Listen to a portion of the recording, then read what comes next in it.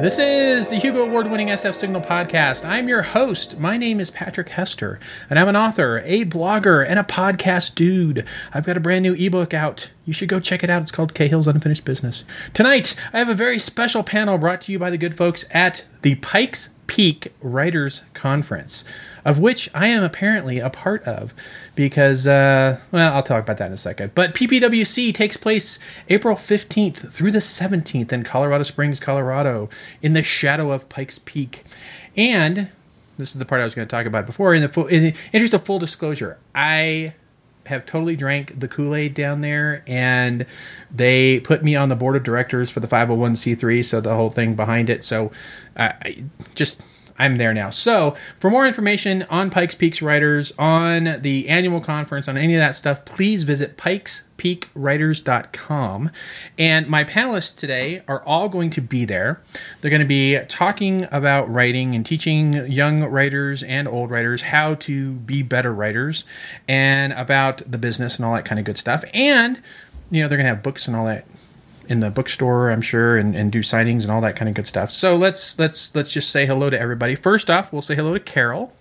Hello. How are you? I'm good. Long time no speak. It has been a little while. Yes, we saw each other at Mile High Con across the room. Yes, we waved. I waved at you. I waved at you at Worldcon. Yes, at Worldcon as well. In Spokane, yep. But you didn't look up. Well, there was too much smoke.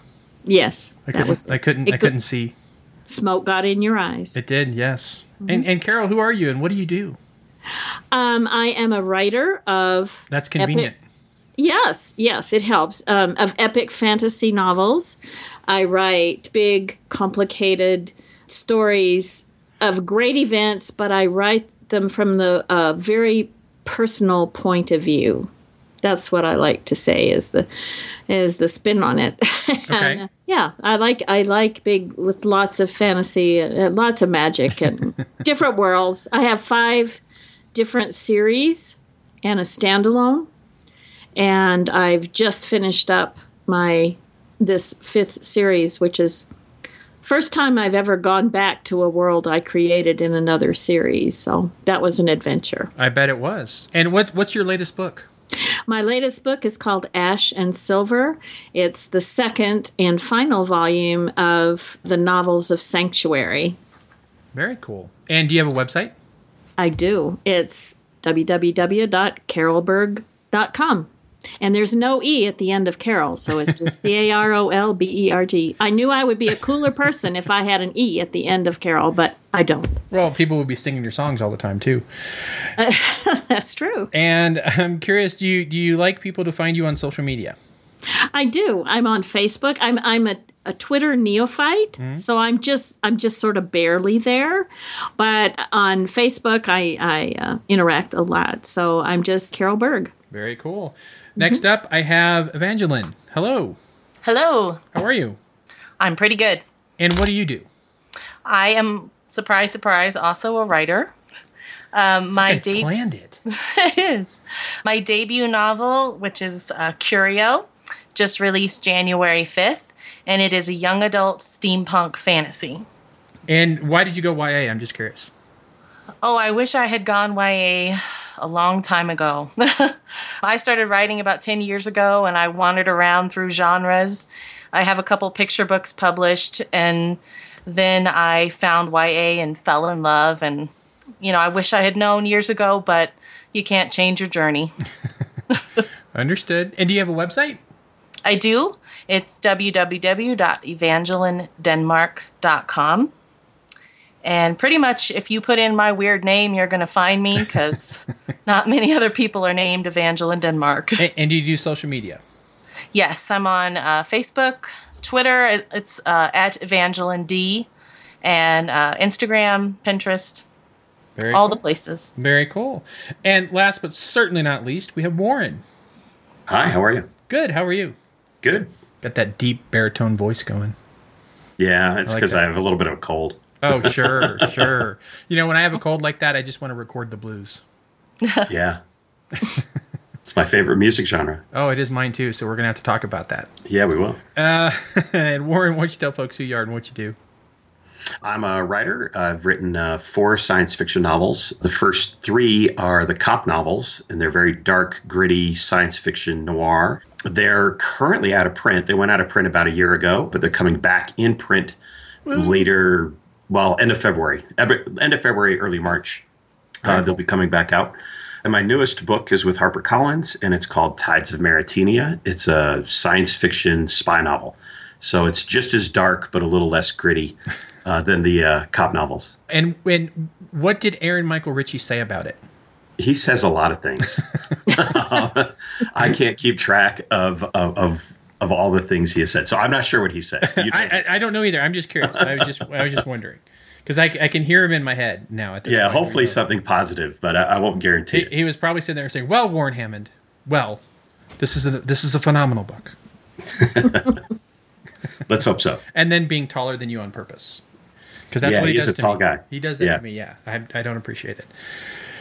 So everybody here is going to be at Pikes Peak Writers, which is again in April. It's like the 15th to the 17th. Does anybody know what they're going to be doing yet? Carol, do you know what you're going to be doing? I know one thing that I'm going to be doing, which is to be a pre-conference long workshop. I don't know whether it's 3 hours or 4 hours. Is that the Thursday? Yeah, add-on? the Thursday ones. Okay. Yeah, the Thursday add-on workshop. I'm going to do one called Fantasy Fundamentals, where I'll be talking about about subgenres of fantasy, about common pitfalls of writing fantasy, new writers' mistakes, about how you can make your fantasy more original and different, and things you don't want to forget. Just it's going to be a hodgepodge of everything about writing fantasy. And Carol, you've been to Pikes Peak Writers a couple times. Oh, yeah. Probably, I would say at least 10 times. It was the first writers' conference I ever went to back in 1998. In 1999, I won their contest and pitched my book to an editor, and I met with an agent, and that editor bought my first 7 books, and my agent is still my agent. I went back as a teacher. I went back as a keynote speaker, and I go back whenever I can. That's a great story. I love that story. I do because you went there and you had success, and then you keep coming back and like giving back to other writers. That's exactly what I want to do. I've told people at the first year, I think it was the first year I went, I had a reading critique with Carol Berg. Yes, you did. and I was ridiculously nervous, but you were awesome. Yeah. So I try to be awesome at all times. And I'm curious, Evangeline, have you ever been to Pikes Peak Writers before? I have. I think this will be my 4th or 5th year that I've been. So I've gone as an attendee, and I've taught classes before as well. And do you know anything that you're going to be doing yet? Yes, I'm going to be doing a workshop called Help, I'm Addicted to YA. Which is awesome. It's kind of for, for those of us who maybe have been told we're not supposed to read YA, which is silly. And it's just kind of exploring what makes it popular, what makes it work. And then I'm doing a workshop on clothing and kind of how that reflects who has power and who doesn't in a story. And then the other one is finding the heart of your speculative novel. And for the purposes of the listeners, just so you understand, we're recording this a little early, so that's why I keep asking, do they know what they're going to be on yet? So that's kind of why I'm doing that. Warren, how about you? Have you ever been there before? I have. Okay, how many times? I think twice. Okay. Were you there last year? I was there last year, but I was in the bar. Oh. I was doing what they call BarCon. How did I not see you? I was there in the bar. Well, I don't know. I was keeping a low profile. I guess. But, Angie was there doing quite a few workshops. And so I wasn't part of the programming last year. So I was just there as her hanger-on. And so I was writing quite a bit, just sitting in the bar. And again, for the benefit of the listeners, he's talking about Angie Hodap. Yes. Who she taught the business of writing last year. She was talking about contracts specifically. She was talking about foreign rights too. And the things that she does.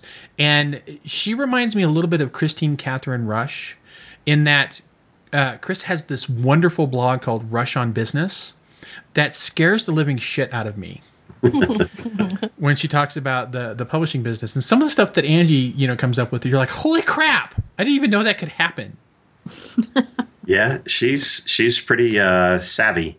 Yeah, for any listeners who don't know, she works for a literary agent, and so she does a lot of contract work, and she's also a writer, and so kind of knows the business from every angle that you can think of. Yes, ridiculously smart. Indeed. Yes. So anyway, you were there, you were hanging out, but you were in the background. I was, yes. And this year you're presenting, you're doing stuff. This year I am, yeah. I've got 4 things actually. So I'm doing one of those 3-hour things like Carol on Thursday. 3-hour tour. Yeah. So that one's going to be Scene and Sequel, the building blocks of story. So talking a lot about plot structure and scene structure.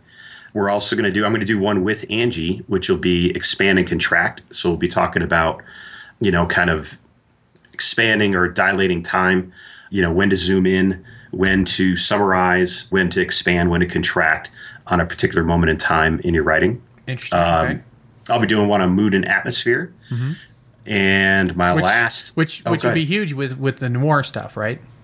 Yeah. So it's a big part of noir writing, but I think it's a part of all writing, to different degrees. And so I think hopefully it'll give people kind of some interesting ideas on how they think about their setting. And I have no idea if you guys are gamers. Do you role play? Do you play like Savage Worlds with the noir setting? No, I haven't played that. Okay. Yeah, and then the last one I'm doing is just kind of a speculative fiction subgenres and tropes, where we'll talk about just what are all the different components of the genre, help people maybe a little bit in figuring out when they write their query letters or they make their pitches, kind of what genre they're actually in, which is important. It is. And there's, just to kind of throw it out there and break down how the conference works, it runs Friday, Saturday, Sunday. It's all inclusive in that you get fed, right? So everybody sits together for food. Mm-hmm. So your price includes eating with people, and you can go in and you can find different tables to sit at. And Carol might be hosting a table, Evangeline might be hosting a table, Warren might be hosting a table, and you can actually go and sit down and talk to them a little bit. I especially think you should just sit really close. And which I'm actually joking because you have no choice but to sit really close. And this is true. Otherwise, you can't hear. Yes. But you could sit with agents, editors, authors, and you can enjoy a meal with them and kind of chat and pick their brain a little bit about stuff. But also, that's like the main conference, and then there's the Thursday add-on, which is what Carol and Warren are talking about, where you have these intense blocks, like 3-hour classes in the morning and in the afternoon. I think lunch is served with that, but it's a separate deal you have to pay separately from the rest of the conference to do, unless I'm horribly mistaken. That is correct. Oh, it's correct that I'm horribly mistaken? But no. Okay, I'm not going to get there. No, you're saying that I am right, that it is an add-on. Yes, it is an add-on. Yes. And so the price for admission for the regular conference is just the 3 days with food. There's like coffee, drinks, and stuff throughout the day. There might be a breakfast on one day. I know there's lunch and like the banquet dinners. So that's usually how that works. Well, it sounds like you guys are all going to have a lot of fun. And Warren mentioned BarCon. Does everybody know about BarCon? I certainly do. I don't think I do. That's one of the first things I learned about. Carol, do you want to explain BarCon? Well, any convention where writers are, a lot of the most fun things happen in the bar, because that's where you go. That's where you can go and meet people that you've heard on panels or heard in workshops.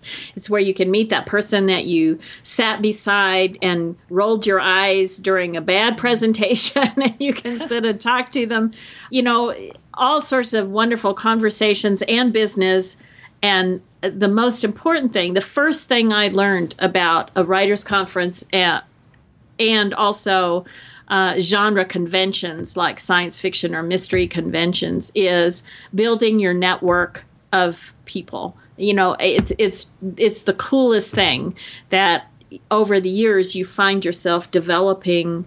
You have friends in Canada, you have friends in California, you have friends from everywhere that you've met at one of these events. And there's nothing like, sitting there with a beer or a glass of wine or a margarita and talking about writing with other writers. There's nothing more fun than that. Or there's also the bartender usually comes up with custom drinks for the keynotes based on their fiction.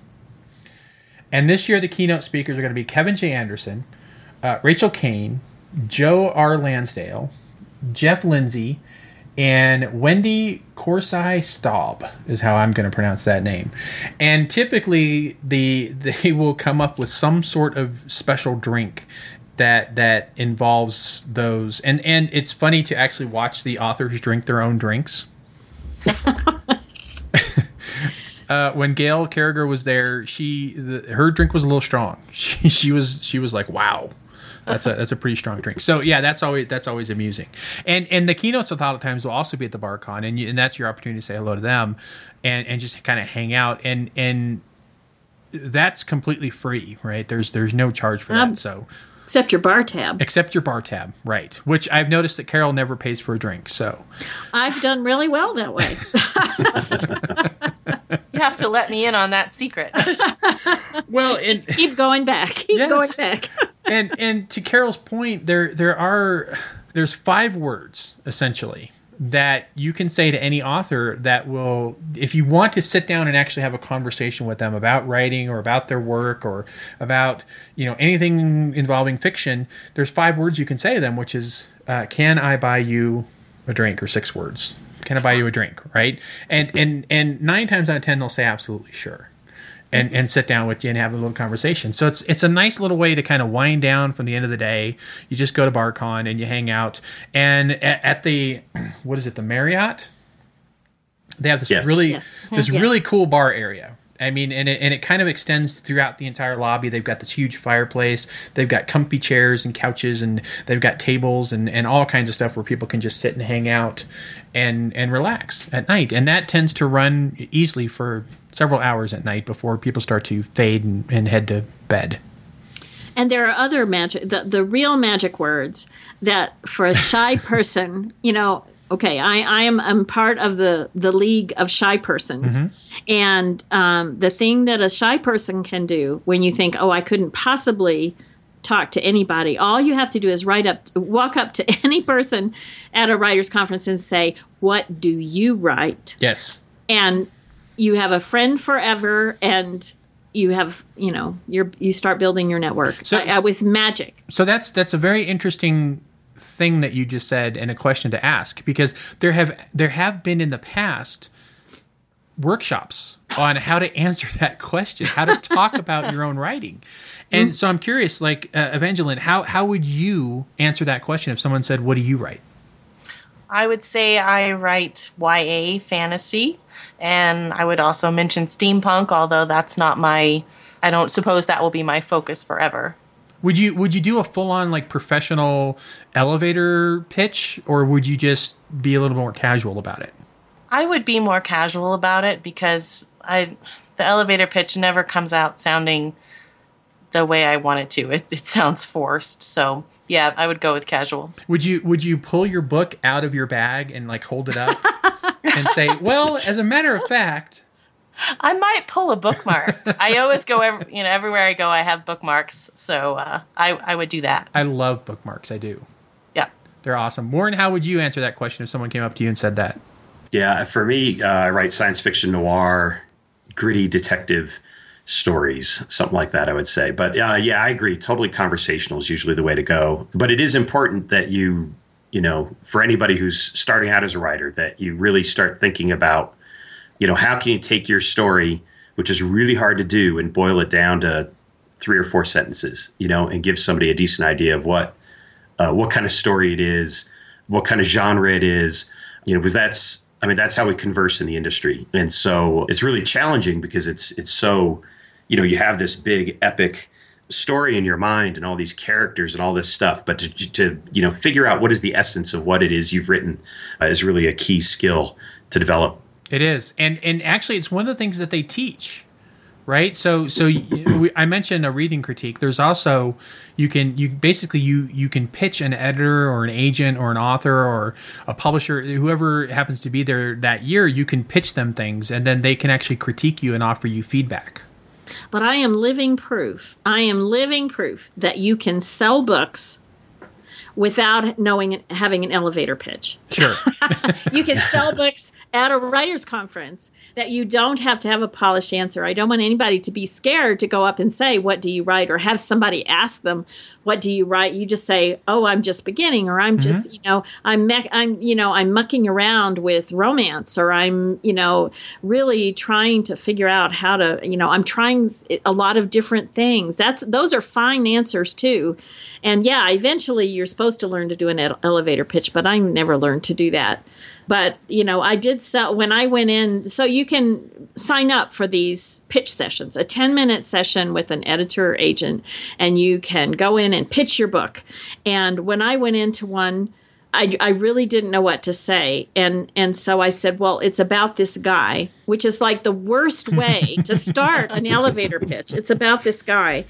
But I sold that person 7 books eventually. I sold her 3 that day. And so you don't have to be perfect. You don't have to be afraid. You just go and learn, and you get to know people by saying, what do you write? Well, I write this, yeah, whatever. And, I'm curious.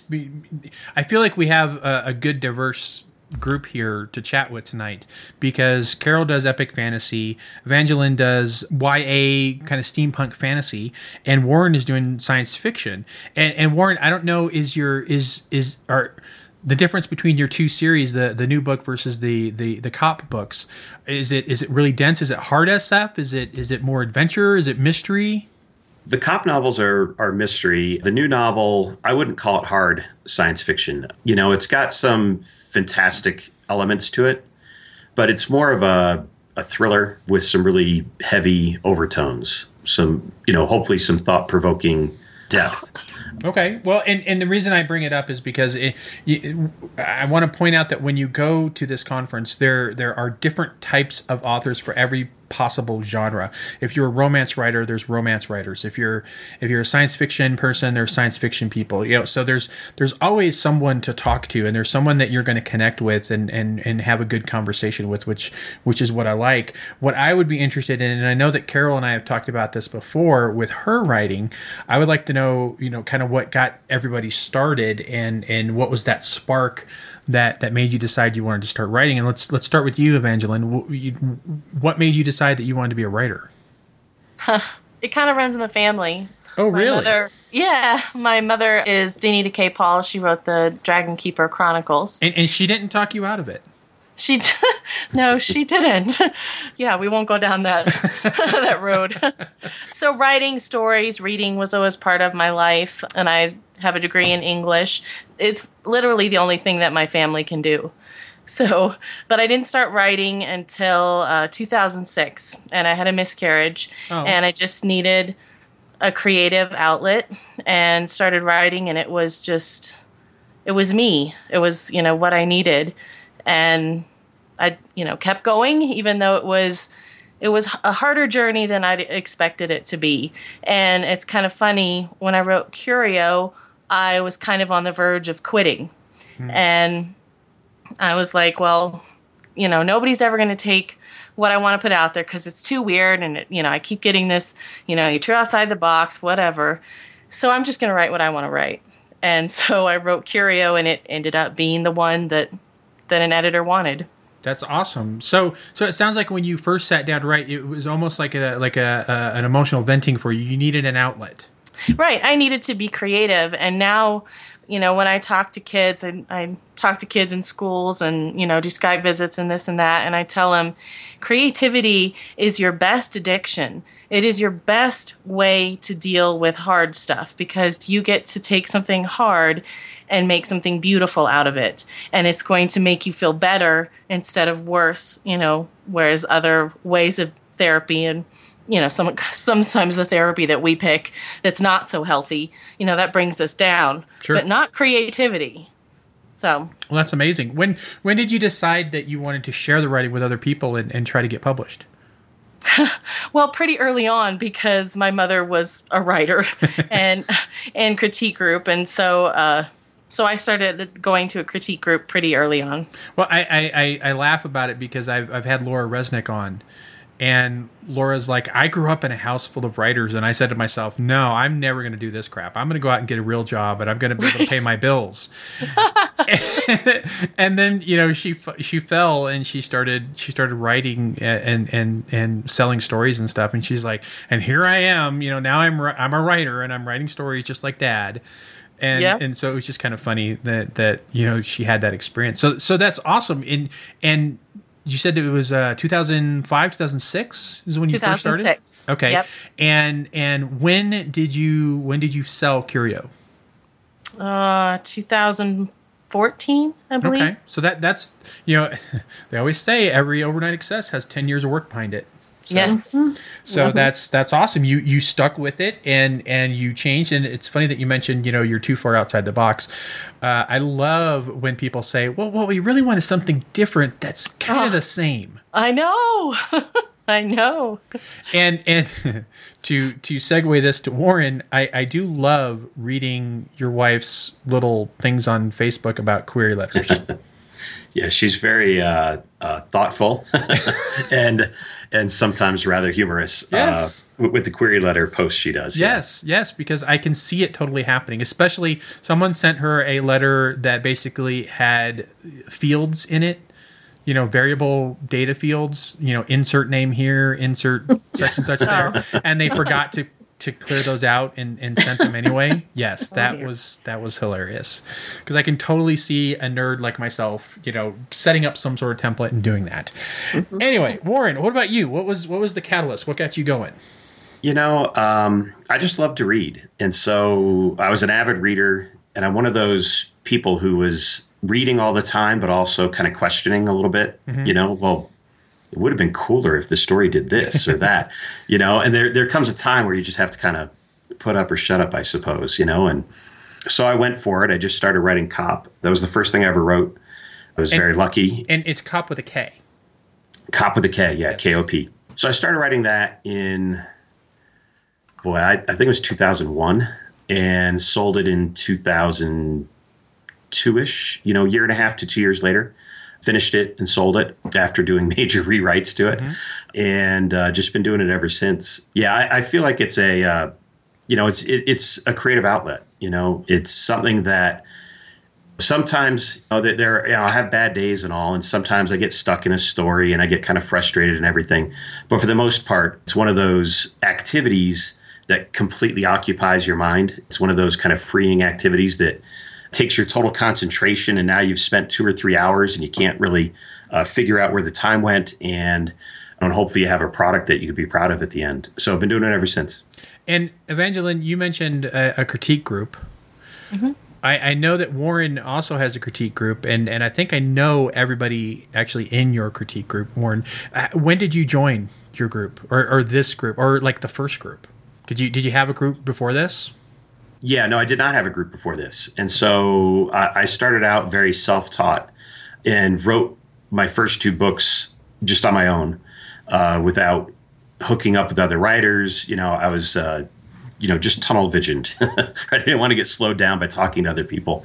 And when I came out of that, you know, I felt like, boy, you know, now it's time for me to grow some more. So I met Mario at NorwestCon. We're both here in Denver, but we met in Seattle at a convention there, and we're both from Denver, got to chatting, and he had this critique group with, you know, we kind of think of it as his and Gene's. Gene Stein is the other kind of primary founder of the group, and they invited me in, and that was probably, you know, maybe 2008 or so, and been in the group ever since. Awesome. And I think it's really, you know, hopefully I've been able to help them as well. But for the most part, you know, it's a selfish activity right? Because I get to soak up their wisdom and try to grow as a writer and figure out when I haven't executed something quite right, what's the key? What do I need to do? Sure. So it's really, really helpful for anybody out there who may be starting out writing. I wouldn't advise my path. I would advise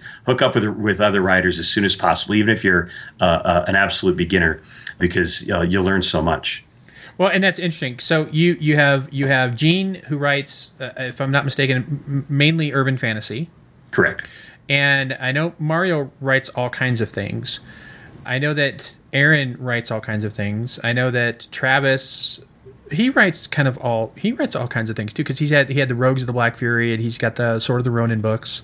Yeah, some fantasy and some science fiction. And I know he stays in speculative fiction, I would say, but he's all over the place within speculative fiction. Okay, and I don't know what Angie writes. Angie has a romance. Okay. And she and I are actually right now co-authoring a project, which we're pretty excited about. I don't know that I want to go into too much detail because it's too early. I don't want to jinx it. Sure. That's still cool. Yeah, we're co-authoring a project.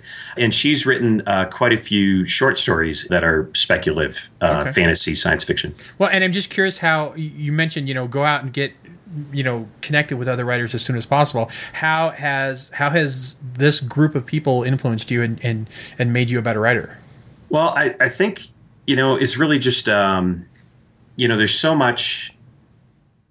many skills to be learned as a writer. There's prose, there's dialogue, there's how you do your dialogue tags, there's how you develop character, how you do description, how you tell your plot, how you weave in rising stakes throughout. It's such a complex thing that even though I'd gotten 2 books published, there's a lot of things I still didn't know, and things that I could improve upon. And really the only way to do that sometimes, because you can't, you're too close to it. Your eyes are on the project all the time. And sometimes you need another person to see it with fresh eyes, and tell you what their perspective is and what they got out of it, and the way they interpreted what you wrote, which then helps you hone. Okay, so here's where I missed the mark, and you rewrite, and then you submit it again, and so it's a really lengthy learning process. It's not.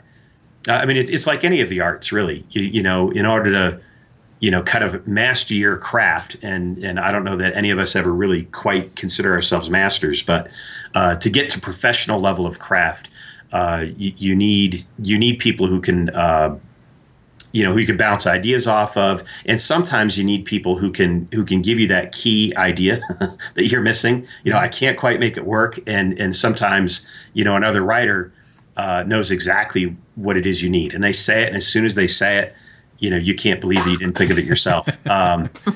So yeah, it's been a great help to me. So yeah, I definitely recommend it. That's awesome. And one of the things that I've always said about writing is you kind of start and it's a very solitary thing, and you're sitting there and you're writing and you're thinking, wow, this is really good. And then you want to share it with someone and get their opinion. And so of course you take it to mom, and mom loves you and she tells you it's wonderful. But really, you need a critique group because mom loves you. Yes. Now, Evangeline, you might have a different story considering who your mom is. Yeah. But I'm curious on your critique group. How did you find them? When did you go seeking them? And what do you get from them? Well, that is funny because, yes, my mom was in my first critique group. And yes, she did love everything I did because she's my mom. And I still, of course, learned a lot from her. And learned a lot from the different, as the critique group changed. It was kind of her group. She was the founder. Okay. And I learned a lot from them. But around the time that I decided to quit, in quotation marks, because I really, I wasn't quitting. I was just going to do what I wanted to do. I went to a different critique group with some good friends. Cindy Madsen is one, and she is a Pikes Peak writer as well. And Brandy Valance, and I learned so much from them. And so I'm still in a group with them, and also now Bob Spiller is in there and Mandy Hauk. So yeah, I think you kind of change, and sometimes you need a fresh perspective. I know I was doing great with Brandy and Cindy. It was just us, and I learned so much from them. Cindy's dialogue is amazing. And Brandy's just a master at tone. And then Bob came in and kind of like nailed me on the logic. And I needed that. That was like the next step. So sometimes having a new person come in and take a look at your work is just what you need. Absolutely, and I'm nodding my head as you're saying all these things. and Carol, I seem to remember in that reading critique, you talked a lot, and not just with me. You talked a lot about dialogue being huge and important.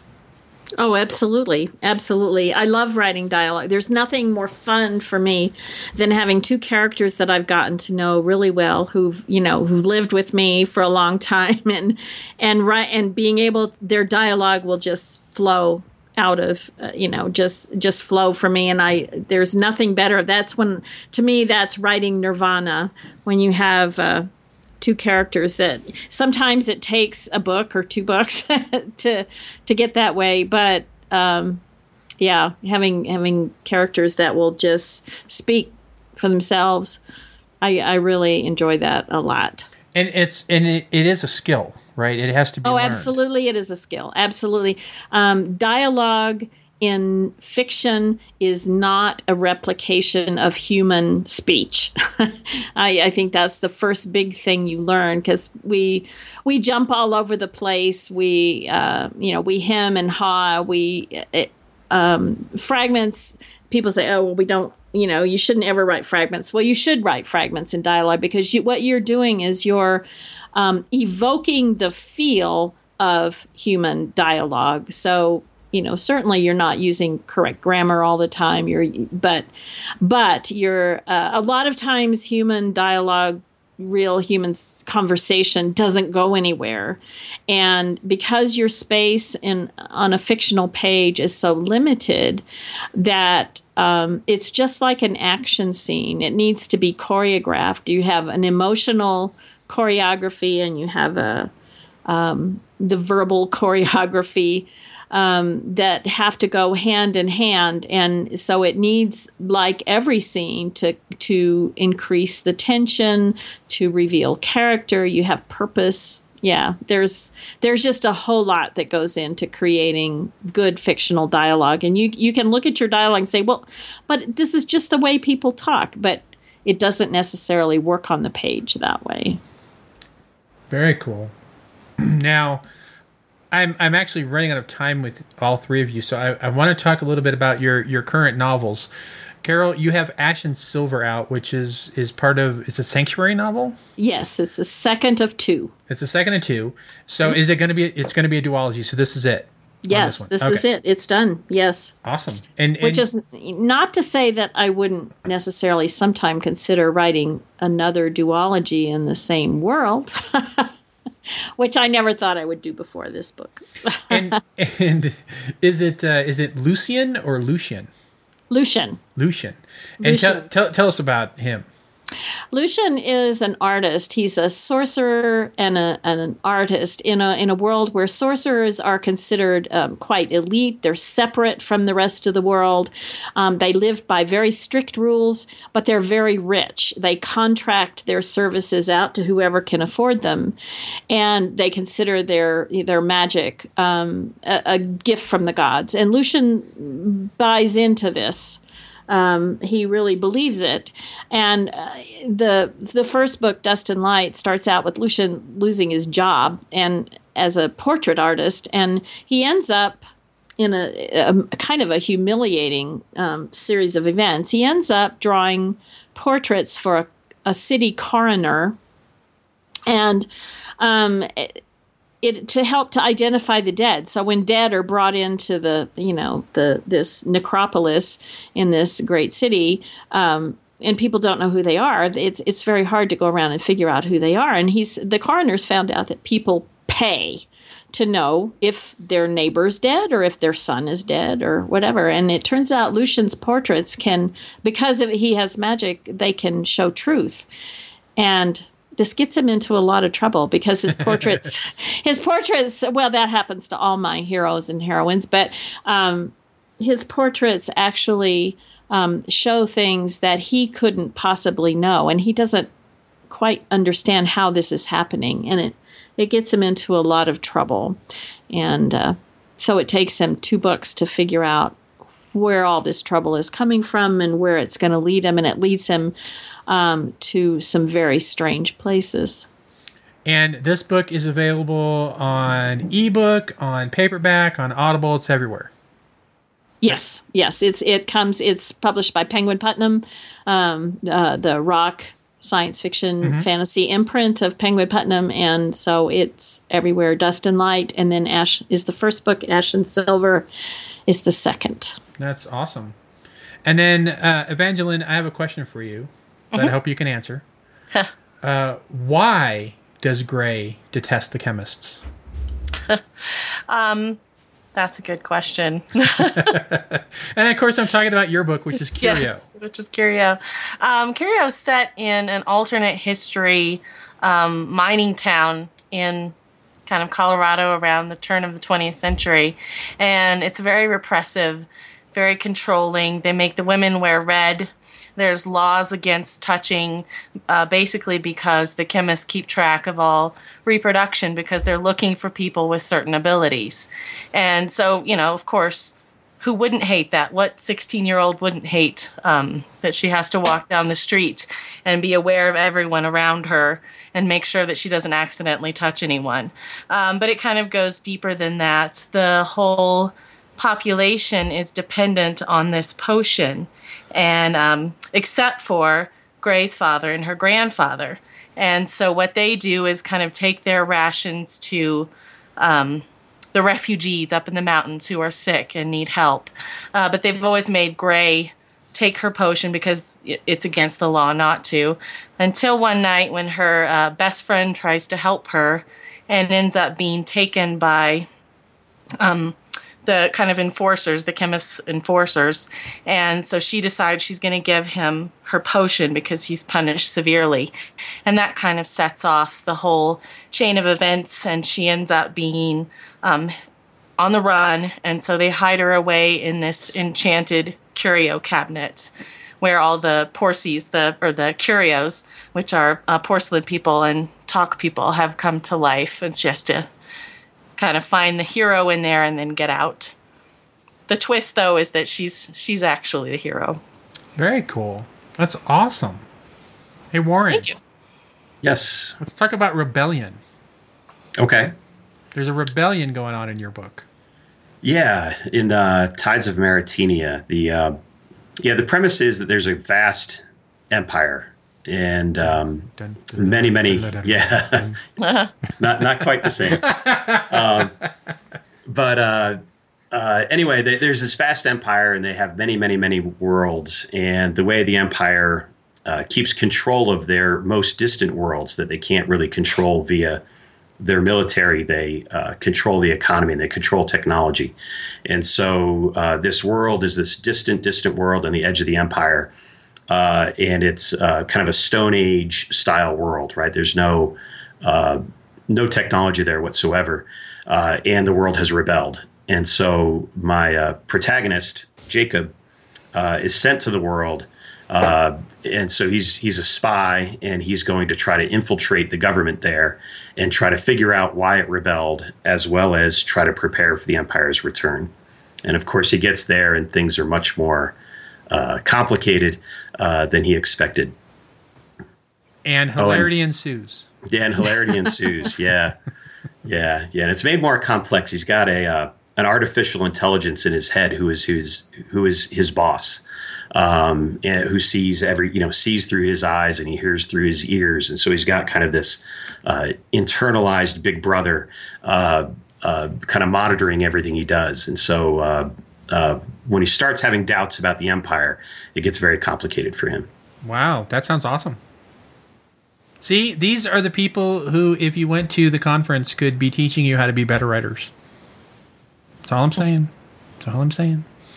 Well, you know what? As I said earlier, we are out of time. So I want to thank each and every one of you for coming on tonight. I like to do a little thing called Final Words, which is your opportunity to say, whatever you want to our listeners and anything that I may have forgotten. So, Warren, do you have any final words? Well, I hope to see some people at Pikes Peak. Mm-hmm. Please come up and say hi and let me know that you listen to the podcast here. And Go Barcon. And Warren, what's your website again?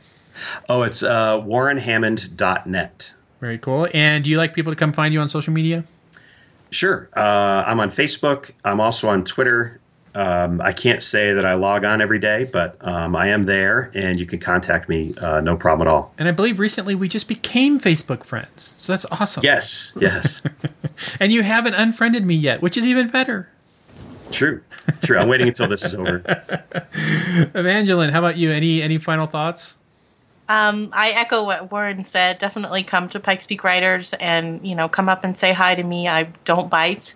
And also, I just want to add that I was in a class that Carol Berg taught several years ago. And I still use her editing tips, and it was fantastic. And so the stuff that you're going to get at Pikes Peak Writers is going to be good stuff that you're going to use. Yep. And Carol is awesome. I just try not to tell her that because, her ego. So, Oh, yeah. And your website again? EvangelineDenmark.com. Awesome. Carol, how about you? Oh, the same thing. Just, I love to visit with writers and readers. I think it's just the most fun thing, whether it's at the conference or on Facebook. My longtime readers will tell you that, we've gone out to dinner. We've just done tons of stuff. I love to meet it. It's just the greatest thing. I come from a software engineering background, where we sit in our little cubes and we do our little thing, and then, you might have a drink sometime and then you go home. But writing, we also sit in our little cubes, to write. And I'm one who I have to be, alone or in a group of similarly focused people in order to write. But there is a lot of social fun to be had from just getting together with people who love what you love. So join us. And Pikes Peak is great because it's my history. So it's terrific. That's wonderful. And I do remember you talking about you taking readers like to dinner and stuff at Worldcon or something. You're having we meet up. I've had people. I have one reader that started reading my books when she was 14, which that's pretty young because my books are pretty. They're adult in nature, just in the complexity of psychological and so forth. And they're not, super sexy or anything. My poor heroes, they never get any. But,